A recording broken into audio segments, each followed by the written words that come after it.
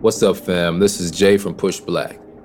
And as you know, over here we're passionate about building Black power and taking control of our liberation. One of the ways to build power together is through massive, unprecedented voter turnout. Every person in our community matters.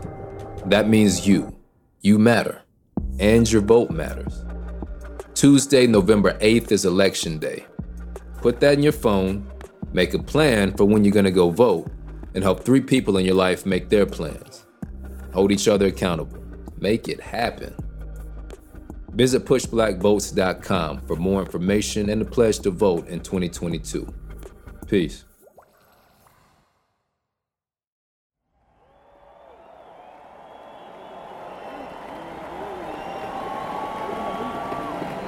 The audience fell quiet as Stevie Wonder took the stage. Soon, joyous notes reverberated through the air, filling the entire night with hope, power, and inspiration. But this was no ordinary concert. He had a bigger purpose. I'm Sydney from Push Black, and you're tuned in to 2-Minute Black History, what you didn't learn in school.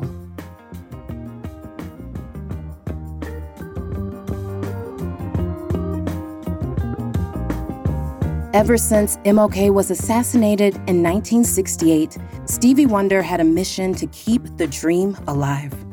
And to him, creating a holiday for the slain hero was the best way. But it didn't happen overnight. For 15 years, Wonder fought for Martin Luther King Day alongside civil rights legends and other Black singers.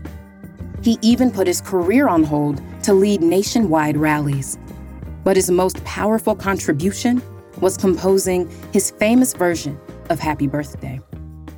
He and Bob Marley planned to rally for the holiday on a 4-month-long tour. Though Bob Marley sadly fell ill before the tour began, the concerts still happened. But a white hater was out to make trouble. Ronald Reagan, who was newly elected president at the time, opposed the holiday, supposedly because of the cost.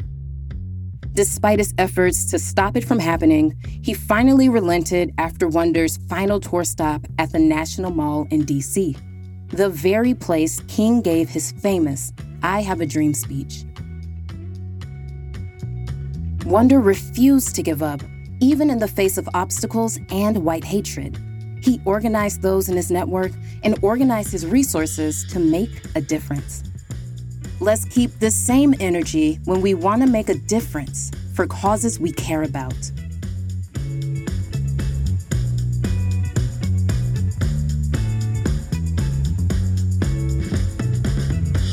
In order to move toward the future, you've got to look to the past and learn the Black history that you didn't get in school.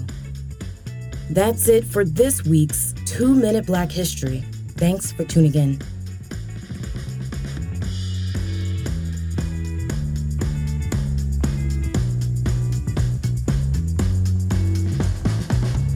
If you want to learn more about this story or get your daily dose of Black history, be sure to click the link in the description box.